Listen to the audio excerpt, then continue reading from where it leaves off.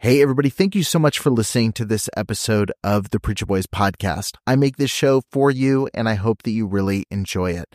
I have a lot of people that ask me how they can support the show financially, and you can do that by heading over to patreon.com/preacherboys. You're going to get access to exclusive content, including early releases of episodes. I've got a couple episodes right now that have been released at least a month early over on Patreon. You've got access to things like unique merch, depending on what tier you join, and you get access to some behind-the-scenes content that I'm posting within the group. So head over to patreon.com/preacherboys and become a member over there today. Every single supporter helps make this show a little bit more possible, especially as I continue to add additional episodes and content every single week. Thank you so much for tuning in. Let's get back to the show. Trigger warning. This podcast contains descriptions of various abusive situations. Listener discretion is advised. I tried to find my own counselors in the last few years, and everybody I went to didn't know how to help me. Well, we don't understand cult backgrounds, or well, we're Christian counselors. We don't counsel people who have questions about their faith. And so you put all those pieces together, and I decided, you know what? It's time. I've got to do something. You are listening to the Preacher Boys podcast, a podcast shedding light on decades of mental, physical, and sexual abuse within the independent fundamental Baptist movement. The testimonies shared on this podcast are told from the personal experience and perspective of the survivors. Not all legal outcomes are known or final. Any suspect is presumed innocent until proven guilty in the court of law. To find more information about the Preacher Boys podcast and upcoming documentary, visit preacherboysdoc.com or connect on Facebook, Instagram, or Twitter with the handle @preacherboysdoc.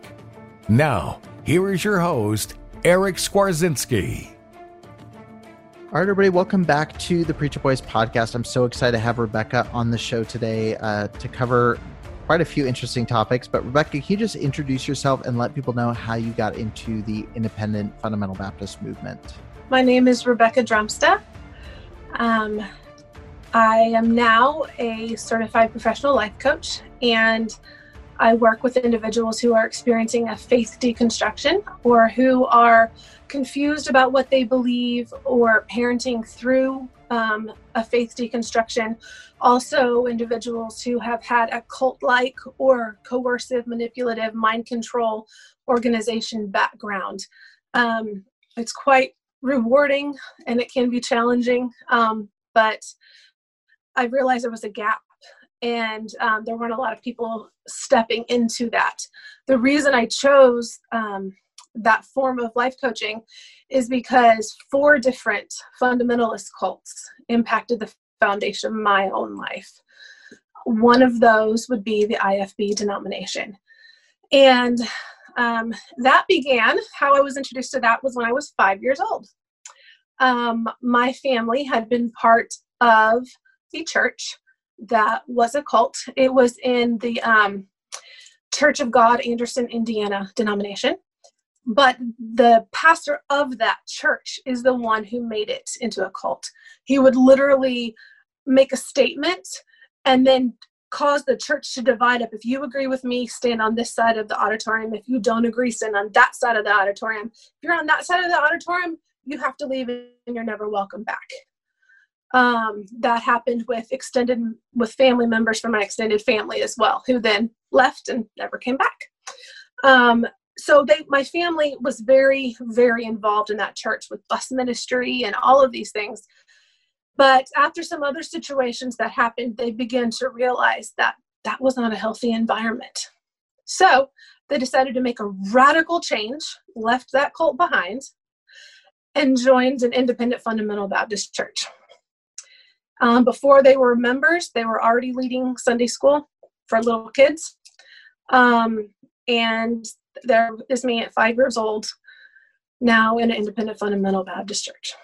So, Did you say that your initial experience was positive within that world, or would you say that you recognized a bunch of red flags pretty early on? Well, I was 5. So when it started there, I would honestly say that for many years, as a child, it felt idyllic. Hmm. I was homeschooled, and there were a lot of homeschool families, about 40, 50 homeschool families, equaling 150 to 200 homeschooled children in our church. And so during those years, it felt like we were part of a really big family. And we looked forward to going to church. We enjoyed going to church. I honestly had no idea that something was so off. Right. In the things I'd been taught about being a woman and about your roles as a woman, about who God was, about all of those things. And so it wasn't until I began traveling internationally as an older teenager that I started having questions about, wait a second, maybe this isn't absolute truth. Right. What was the first one of those questions that came to mind? Do you remember, or was it kind of like slowly just started eroding away some of those concepts for you? Mm-hmm. I was 19 years old. Okay. And I lived in India. And I was actually at a ministry there. Which part of India? It was in Visakhapatnam or Vizag. It was the largest port city. It was along the coast. And I loved the people there. It changed my life. And I began to realize, I actually went once, like on a mission trip with some mutual friends, not that I'd had, not from IFB, but through my homeschooling experience. And I went for a 3-week mission trip, and then I went back and I lived there for 6 months. Okay. And I noticed the first time that people would walk 2 or 3 miles to get to church, and they'd be barefoot, and they'd get there before 7 a.m. and church didn't start till 9. Hmm. And I noticed I was like, wow, they're so committed to God, and they'd be kneeling down, and they'd be praising God, and they'd be singing worship songs and crying and confessing their sins. And then the music would get there, like the worship team, if you will, would show up, and they played the drums. And then some people during the worship time would be dancing. And this made me start just little flags of, that's interesting. Right. That was during the 3 weeks that I was there. When I went back for 6 months, one of the women that I'd helped baptize had been murdered by her family because she became a Christian. Right. And I thought, we don't experience that. I'm not having to worry about, if I choose Jesus, am I going to be killed? And so after that 6-month stint of living there, having more experiences, I came home, and the very first service in my IFB church, I turned to my dad and I said, this church is dead. There's no life in it. And he's like, honey, no. You're having like a PTSD or a cultural shock moment. It's just cultural differences. And so after that experience is when all those seeds, I just would start looking at the world quite differently. Yeah. It's actually, I asked what part of India, because I actually lived about 9 hours from where you lived in India. Oh, cool. Yeah. So I lived in India for about 3 months with my wife right after we got married. We were going to be there a year, and then she ended up having like some health complications. So we ended up coming home early. But yeah, that's whenever someone's like India, I'm like, what part? Yeah. Usually it's always like, oh, totally opposite side. So that's the closest, like, because that's in Andhra Pradesh, which is which is where we were at. But that's a huge area too. But we were about 9 hours from there, in like a really small village. But same experience. And even coming home, it was very hard adapting back to like American Christianity, because you would see this very authentic, very, very vibrant faith there. And the problems they were facing were like legitimate, very big problems, like, oh, life and death. Yeah. Right. And so coming back home and people are like, oh yeah, we're really struggling over like small groups, or we're doing, you're just like, I don't feel like we're on the same page anymore. Even after this short exposure, it just feels lacking when you come back. I did a very, I guess, a classic move, but when I got home, I got rid of half of what I owned. And I could also not get used to sleeping in a soft bed anymore, because I would sleep on a grass mat on the floor, or if they had a mattress, it was hard. So I actually slept on my floor for about 6 months when I got home. Yeah, the mattresses are rough for sure when you're there. It takes a lot to adapt to, but yeah. So coming back, recognizing that, and that's when your bubble bursts in a big way. What was kind of the development from that? Was it something where you just kind of slowly stopped going to the church there? Is it something where you just felt like nobody understands what I understand now? I mean, not obviously that sounds really conceited, but it really is that feeling of I'm not speaking the same language as you now. Like I'm really feel like we just experienced two different things over the past few months. Well, if you go to my blog on the homepage, I talk about the expression "to me to fit in." And I felt that way most of my life, even before my experiences overseas and things like that, where I looked the part, I dressed the part. I would have been a poster child. When I went to Pensacola Christian College for summer music camps, the IFB college, and they were begging me to come and be on their music team, and I would get to travel. Like I acted and looked the perfect little IFB girl part. And I always felt like an outsider looking in, though. I believed wholeheartedly everything I'd been taught. My heart was right. I loved God. I wanted to do things right. And yet I just didn't ever feel like I fit in. And so fast forwarding many years, I stayed in the church. I didn't know anything different. Again, women are to be in subject to men, and they're to be keepers at home and honor their fathers. And the authority doesn't shift from your father until you're married. And so I was very much under my parents' authority. And until I was 22 years old. And at that point, I got married. And within the first year, the man I married was not from an IFB background. And he had come to the church because he read materials from Sword of the Lord at the little Southern Baptist church where he had been. And he moved to the city where I was and was like, oh, they mentioned the name of this church in Sword of the Lord. So he came and visited and sat down behind this curly-haired, hourglass figure girl and decided to stay. And that was me, obviously. And then we were married, and quite quickly. And like I said, about a year later, he says, we're leaving this church. There's something really wrong. I can't tell you what it is, but I only stayed because I wanted to marry you. I was a little bit mad.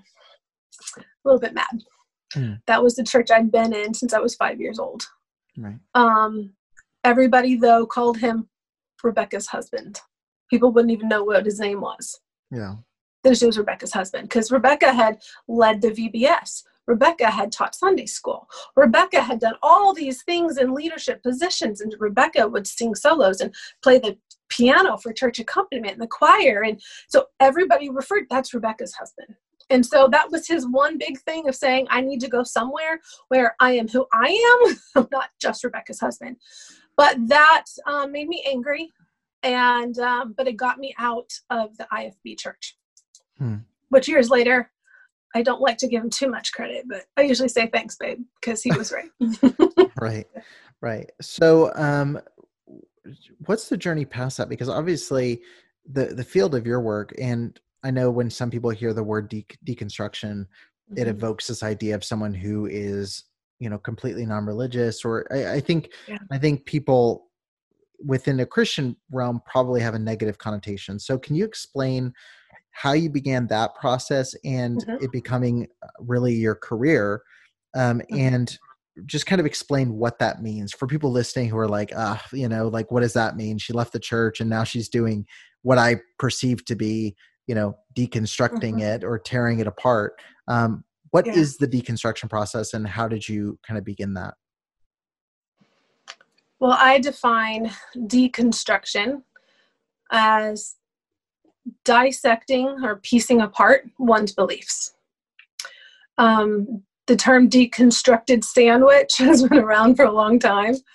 And it's really no different. It's taking, okay, this piece and then this piece and then putting it here and then moving it there. And then, oh, I don't like tomatoes, so that goes away. Or, oh, I'm allergic to this, whatever. It's tearing it apart and piecing it apart. Right. So how my faith deconstruction began was actually with the birth of my daughter. So I'd gotten married at 22, and a couple of years later, I had my first child. And I did everything right. I didn't gain hardly any weight. I walked at least a mile every day. I didn't have caffeine. I didn't, like, all the checklist of all the things. And we prayed over the baby, hands on your belly every single day. And I was going to have a home birth because that was the best way to do it. So we're going to have a home birth, and we're going to have midwives, and we're going to have hymns playing in the room. And my husband would read scripture out loud during the birth. And we had the plan, and it was exactly like following the rules, a formula for how to have a baby. Yeah, that didn't work. My labor was almost a world record. And I went through 4 midwives during that process because they'd call each other because nobody could figure out what was going on. In the end, I went to the hospital, was there for 24 hours in labor after I'd been at home, ending in a C-section where I felt them slice me open. It was the most traumatic experience I had ever had up until that point. So I'm recovering at home with my newborn, and I look at her face, and I just remember going, it didn't work. And I felt so abandoned by God. Yeah. Here I was in need. I was suffering physically. Like, I won't give you all the gruesome details, but I could only get halfway to having a baby. My body wouldn't birth a baby. And I felt so abandoned by God. And I was like, if all of this didn't work, what else isn't working? What else have I been tricked into believing? And I know now, after a lot of maturity and going to counseling and understanding myself, having much more self-awareness, my body was actually having a trauma response because I was not in control anymore. I was not a controlling person, but my environment had always been controlled. You follow all the rules, you follow all the processes and this step, and the promise of God is this. And if you are this, then God will do that. And if you don't, God, so I had a very, very defined construct of life. And having a baby, you don't get to be in charge of that.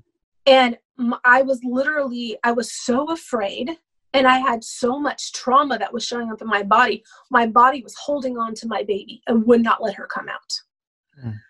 And of course, it took me many years to understand the why. I'm like, what's medically wrong with me? But it's not that. It was my body's physical response to not having control and being scared out of my wits. Right. And that is how my faith deconstruction started. So that was about 12 years ago. There were no resources. There was no help for me. So it's possible that Google's search engine has just improved over the last 12 years. But 12 years ago, when I would Google, I have questions about my faith, or I don't know what to believe anymore. There were no answers. There were no books. There were no support groups. There was nothing for me. I had other influences in my life. Like I said, 4 different cults impacted them. One of them was a large homeschool organization that I'm sure you're familiar with, called IBLP, Institute Basic Life Principles, led by Bill Gothard. Yeah. And so at one point, a few years later, there did become a small group of people coming out of that had a Facebook community, and we would get on together and talk things through. But that was years later. Yeah. And I felt very alone on this journey. I felt very isolated. I felt very afraid. My husband has been with me this whole time, but he didn't have any tools in his toolbox to know how to help me, other than to be like, I support you, honey. I do. I love you and I support you, but I don't know how to help with this. Deconstruction, when you begin it, when you start recognizing that there has been something that was not true in the foundation of what you believe, the scariest part is that you don't know where you're going to have to go.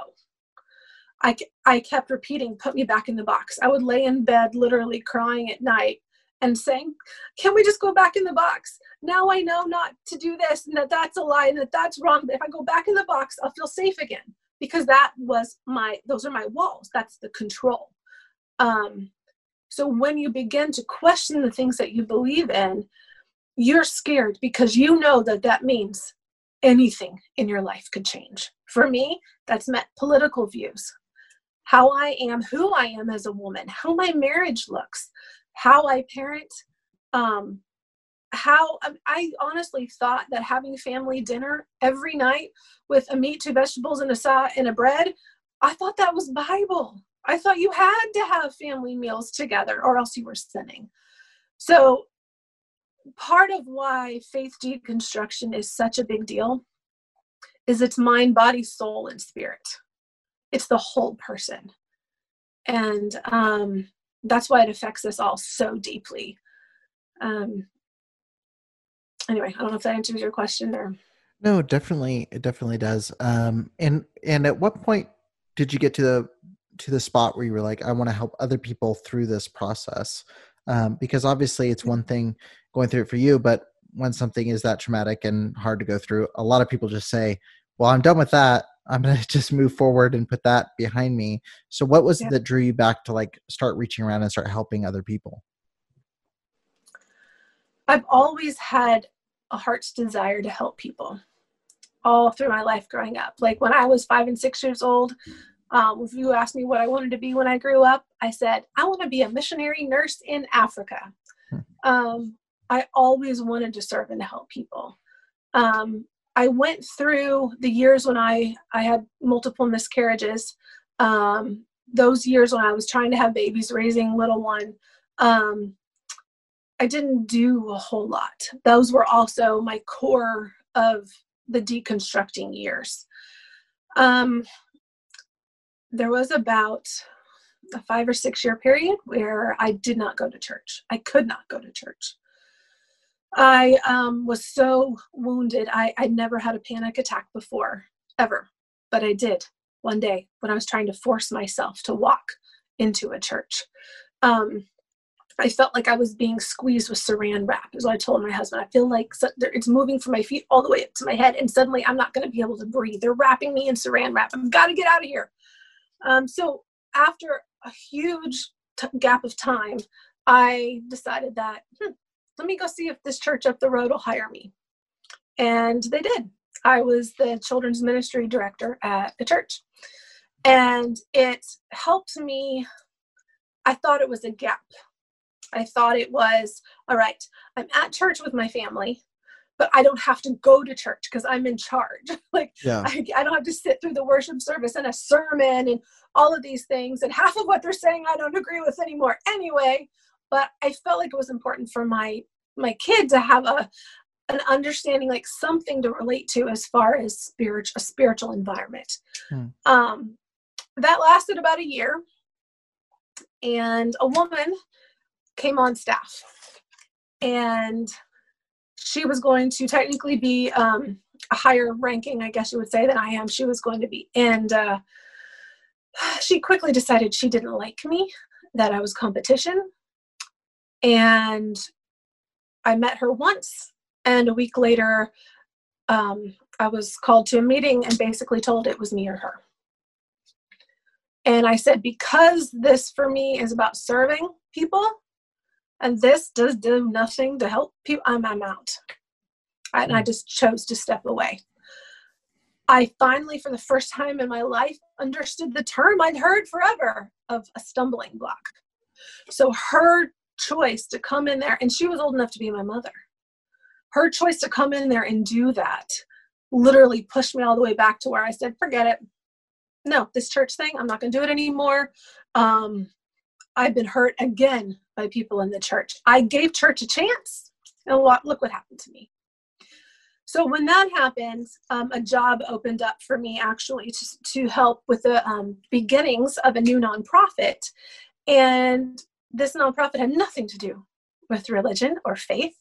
But all of the things that I would have on my resume, all my experiences, all my training, everything could be used through it. And so I quickly became involved in this nonprofit. And now 2.5 years later, we are serving over 9,000 people in 40 different countries who've taken at-home DNA tests and discovered that one or both of the people who they always thought was their parents is actually not their biological parent.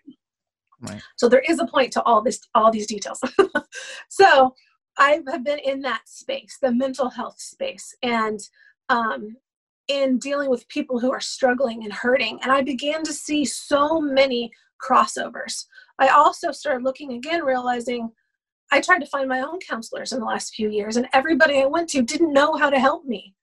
Well, we don't understand cult backgrounds, or, well, Right. we're Christian counselors. We don't counsel people who have questions about their faith. And so you put all those pieces together, and I decided, you know what? It's time. I've got to do something. And I don't see anybody stepping into this area and helping. And so right at the beginning, when I started working with establishing the nonprofit, I became a certified life coach. And then I took that even farther and got additional training in relationship coaching, because I saw that it's the families that are hurting, whether it's I'm the one deconstructing, so how do I interact with my husband and raise my kids, or the family that doesn't agree with me anymore and who's angry with me because I've come out about a lifestyle choice or a belief system. How do I navigate that? I'm hurting, they're hurting. And so that's what led me into coaching in this space. Was I saw there were very few people that knew how to help. And while there are people who may be more qualified than me, I've lived it. And I really, really want to see you find truth and find wholeness again. Right. So what would you say are some of the biggest belief shifts or things that have drastically changed since you've started this process? It's a good question. Because like I said before, every single thing that you do that you take for granted, I never wore pants to church. I never wore pants unless we went on family vacation. Then I could wear pants because nobody we knew would be around, because you don't wear pants at our church. I remember my pastor's son seeing a picture of me on vacation. I wore pants, and he's like, "What are you wearing?" I'm like, "Pants." "You wear pants?" "Only when we're on vacation." But the first time I wore pants to church was when I was 9.5 months pregnant, and I could hardly walk because my kid was late. And so Right. I felt like I was sinning. But I wore pants, and you know what? God didn't smite me. I would say the biggest part, it has affected every aspect of my life, down to how I dress, how I carry myself, how I decorate my home even. But the biggest elements would be how I see myself, the relationship I have, how my marriage works, as well as my goals and style of parenting. Those are the three biggest shifts that have had the most impact. Yes, we could go into politics. Yes, we could go into all these other areas. But as far as practically the things that have affected me the most in my day-to-day life would be how I view myself, my marriage, and parenting. Right. And would you say that's pretty common with the people that come to see you as well? Would most of them fit that category? Or what's the typical person coming to you? Are they at a stage where they are struggling if they believe anything whatsoever? Is it minor changes that they can't address? Is it generally a cultish background? Like, what's your average person that walks through the, I guess, virtual door right now? Yeah, virtual. So far, it has been people that want to hold on to their faith, They're usually a little bit older. They're more in the married with a kid or two or three or four. A little bit older means like, 30 to 45. And yes, they all have some form of cultish background, whether that would be Scientology or Mormonism, IFB, whatever we want to start labeling there. I've also spoken with people who've just been very hurt by their church, whether it's the Catholic Church or whatever, where they're just asking questions. They're at the start of Right. the process of, do I go there or not? Right. Yeah. Yeah. And I have to assume the reason for that age bracket is because when you're, a 20 something without a wife and kids, you can make changes pretty quickly and not worry about ramifications. So I'm assuming most people that come in that have a kid are what you were feeling. Well, I want to raise them. I feel like I believe enough to raise them in a church environment, but I don't agree with half of what they're saying, but I also don't want to tear down what they're saying because I want them to believe like I believe. And so that's got to be a confusing time. I mean, even with me, I guess that's been a little difficult, even though I had kind of moved out of it as a single person. It's still hard at times where it's like, man, there's some experiences I had as a kid that I would like for her, but I'm also too aware of possibilities of things to go wrong with some of those choices, putting her in a nursery, putting her in a vacation Bible school. Once you kind of know some of that stuff, it becomes very hard to act as if everything's okay. So I know I asked you a little bit beforehand. So as far as your personal belief system, you'd still identify as a Christian, which I think is surprising to people. Cause like I said, when you hear deconstruction, it's usually, when you see a viral YouTube video where someone famous says, oh, I started asking questions, or a Christian rock artist that stepped away. So what is it that's, I guess, compelled you to stay within the Christian faith, even though you've identified so much within the Christian church that you strongly disagree with? Absolutely. For me personally, I will be honest with you, I really tried to walk away from Christianity. There would be a day I'd wake up and be like, this is it. I no longer believe there even is a God. I don't. And I'd go throughout the day and I'd be like, why don't I want to believe in God anymore? I was just like, no, I don't believe in God. He doesn't exist. And then I would be, but why don't I want to believe he exists? So I kept having these internal conversations that just literally with myself. It was this constant battle. I guess it's like the two angels on your shoulder or something. And finally I came to the point of I believe that it's humans who've messed it all up. I believe it's humans that are control freaks, that are narcissists, that are manipulators, they want what they want and they're controlling it. And so I began to understand. So I went, like I said, 5 or 6 years without ever darkening the doors of the church, unless my kid was in a production, like a Christmas pageant or something. And then I would go and leave as fast as I could. And I began to realize it's hold on. I finally opened my Bible again after also taking a long break from never reading the scriptures again. Right. And it was different. I read out, that's not, what in the world? And so I started realizing that the original intent of God it's been messed up. Just like people talk about the original intent of the founding fathers, and that's a huge debate. I think that might be one of the debates that need to happen now of humans have taken what God intended and twisted it. They're not looking through the lenses. And to be quite honest, it was only been in the last 18 months that I really solidified that I was okay and that I was choosing to be a Christian still. People don't understand the Bible as a historical document either. And so really the New Testament should be first and the Old Testament should be last, because today we're in the New Testament. The Old Testament is historical for us to study and understand. And so I started learning from whole new perspectives, and I decided to be a Christian because I believe the truth of who God is, it has to be experienced. I believe you need to work it out for yourself. You need to make the choice for yourself, experience it for yourself. And that is what traditional Christianity doesn't allow, because they have all these man-made ideas and formulas and plans. And again, people, especially within the IFB church, the Bible has become an idol. Did you read your Bible today? How much did you read your Bible today? All about Bible. How many Bible facts do you know? How much time did you spend talking to Jesus today would be a better question.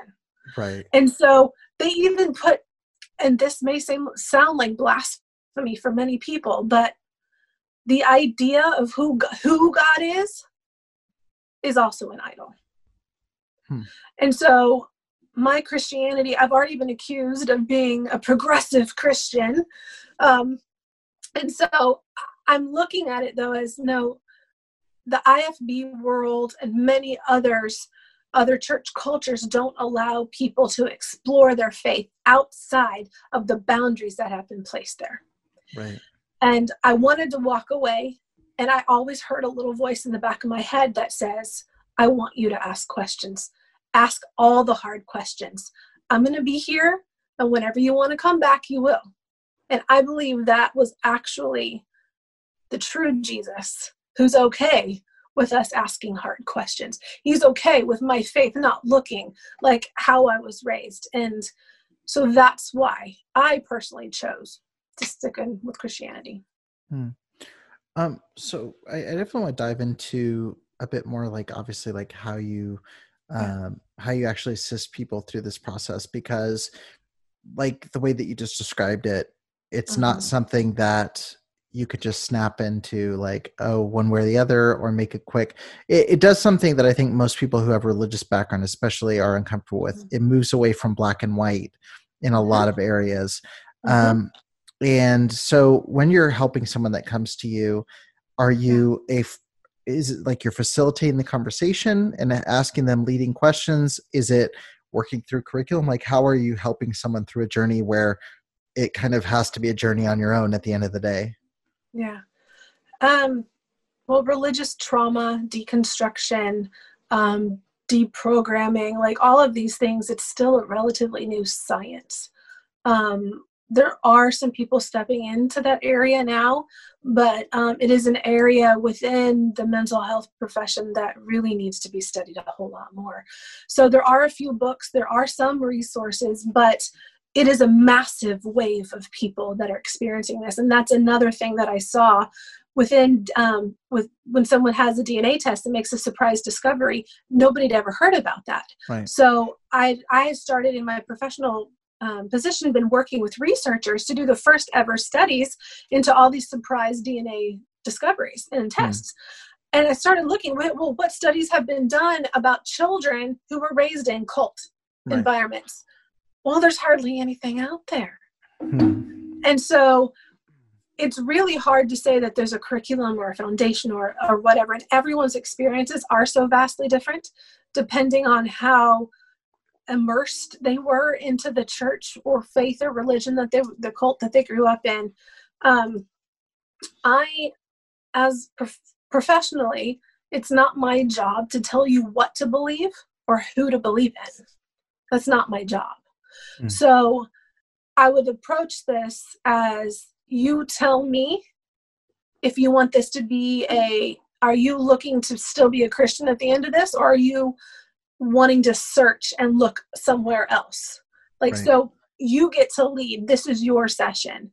Through coaching is so different. I don't know if you've had personal experience with the life coach or not, but it's very different from traditional therapies or counselors.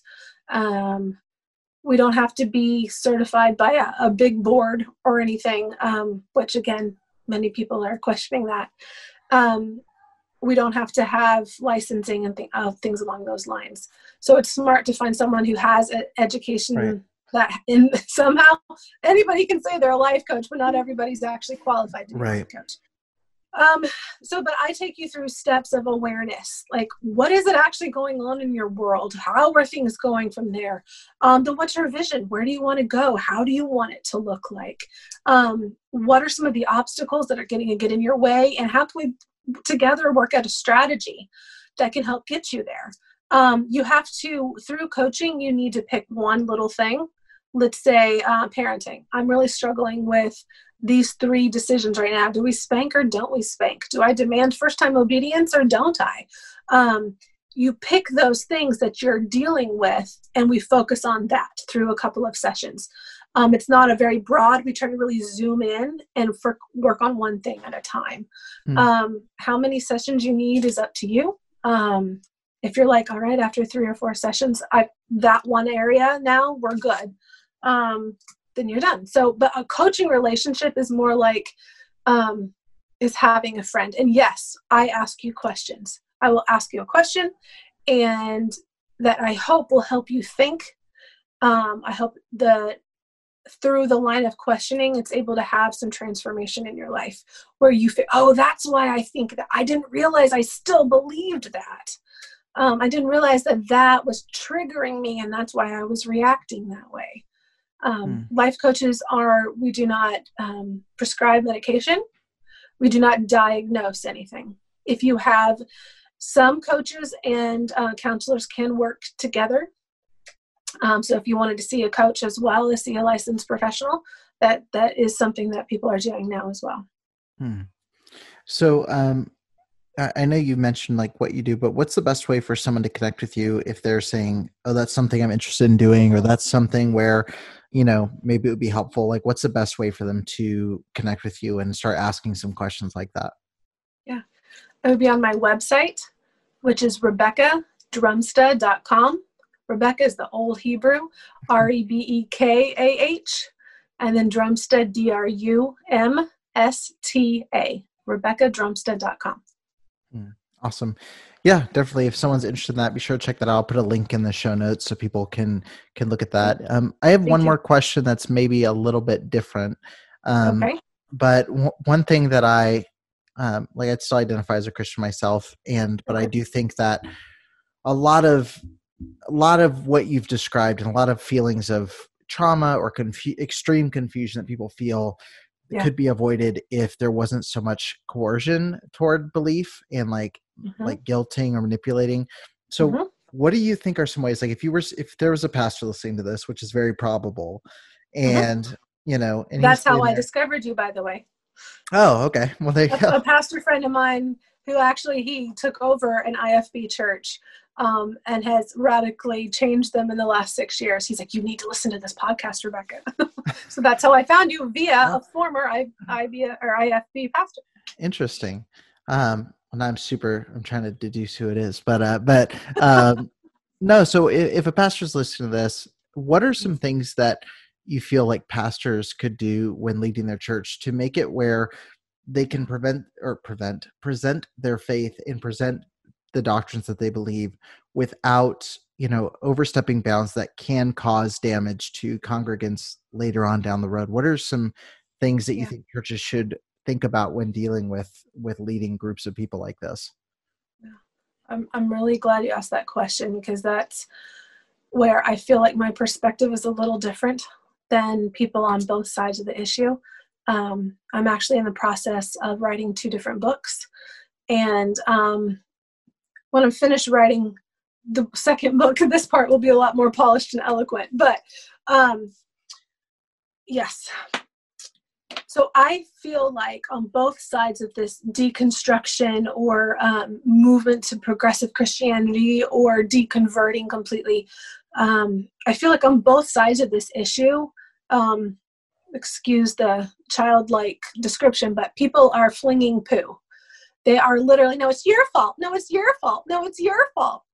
And I've been looking, and this was, again, part of the reason why I felt like I needed to walk into this world right now, was that the people I was finding online who were trying to help and who genuinely want to help people process through their mental and physical traumas coming out of whether it's IFB or any of the other backgrounds, I was seeing two different perspectives on this. One was they were basically shaming people for exercising their free will to stay in Christianity.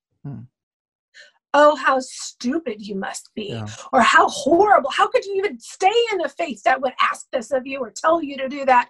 They were shaming people who had, like myself, I literally went through it all. I deconstructed. I pieced it apart. I dissected it. I looked at faiths and why people believe that and what are the alternative beliefs or what was I feeling like I should believe. Then they were also telling people that if you are going to go through a deconstruction, that means you are going to deconvert. It may be 5 years from now, but you will deconvert. And I was like, wait a minute. In all my experiences and trainings, mental health professionals are not supposed to be telling people what to do. You can say, in our experience, we've seen this. Yeah. Or 9 out of 10 people we've worked with have had this conclusion, but they haven't been doing that. They're telling you, this is what you will decide. This is how you will do it. Right. So that set me off, like very upset. No, that's not ethically correct. On the flip side of that, from the churches or the pastors' perspectives, and there's even been a recent book out with this whole philosophy, you throw more apologetics at them. You throw more doctrine at them. And that's how we're going to fix it. They name call, and you're not really a Christian, or you must have had more faith, or they start name calling all these people, labeling. Even the term de-churched has become a thing in the church, which to me is an offensive term. But I'm looking like, wait a minute. So I hear the term Bible as a weapon a lot. So people that are deconstructing their faith, who've been hurt, who've physically been assaulted, who have been all of these things by a church leader or their own family, but the church did nothing about it. They have all been wounded. And so when someone is deconstructing their faith and you say, well, you just need more apologetics. You just need to learn more about God. You just need all this more doctrine. So here, this will fix it. Really what you're doing is asking them to go to Starbucks and sit down with the person who assaulted them and be okay with it. Yeah. And so I feel like on the one side, those who are in the deconverted camp or, whatever, they need to be very cautious with the verbiage and their wording. Because again, the whole purpose of this is free will, right? Like most of us, you don't have the freedom to choose. You don't have the freedom to make your own decisions. You don't have the freedom. So now somebody over here is telling me I have to leave my faith or I have to do it this way. And so I feel like they need to be very cautious with how they're presenting things. On the church side, it's time to shut up and listen. Because how prideful is it to say, oh, we have all the answers, you're the one who messed up? No. So as in any relationship, in a marriage, as a parent, you need to listen and hear the trauma, hear the pain. And then you need to be humble enough to be willing to see how even if you yourself didn't do the abusing, how the people around you or your denomination or the books that you were encouraging people to read and handing out at church, because there have been books where literally children have been killed because people followed this Christian parenting method. To sit down and humbly listen to what people are telling you. Right. Validate the trauma. Validate their pain. And when people will listen, then I might be able to trust you again. Now, there is the whole conversation to be had on, can the church even be saved as the church in general? And COVID has kind of changed the way people are doing church. And but again, that's a conversation for another day. But if you are a pastor and you realize that this is happening in your church, in your community, people around you, don't be the one who's out there throwing more apologetics and let's learn more about God because that'll solve the problem. That's not what that person needs right now. They need you to sit and listen and admit when a mistake has been made. Admit you were assaulted in your own church. That should never have happened. Right. I'm working with a network of people we're trying to figure this out right now. We're trying to be able to provide solutions for churches, how to put things in place, how to recognize it, and how to show humility and realize we've made mistakes, our doctrine's been wrong, or our teachings have been wrong. You don't just ignore the person who's hurt. You need to listen. Right. Yeah. Oh, that's awesome. Yeah, there's a time and a place for all of that, but I agree. You have to listen before you can start just unloading your theology on somebody. I think there has to be some concession that something's been handled incorrectly and acknowledging where people are at. But I appreciate you coming on, and I hope people will connect with you, check out your writing on this stuff. I think it's super interesting because you don't often see this career path with a faith background. Really, it's usually, like I said, the perception, like when you hear the word, it's such a loaded term, but I think it is important, whatever you're going to call it, to process what you actually believe. But thank you so much. And guys, if you're listening, be sure to click the link in the show notes and visit over to the website. You can set up coaching calls and things there. I think you do a free 30-minute discovery call.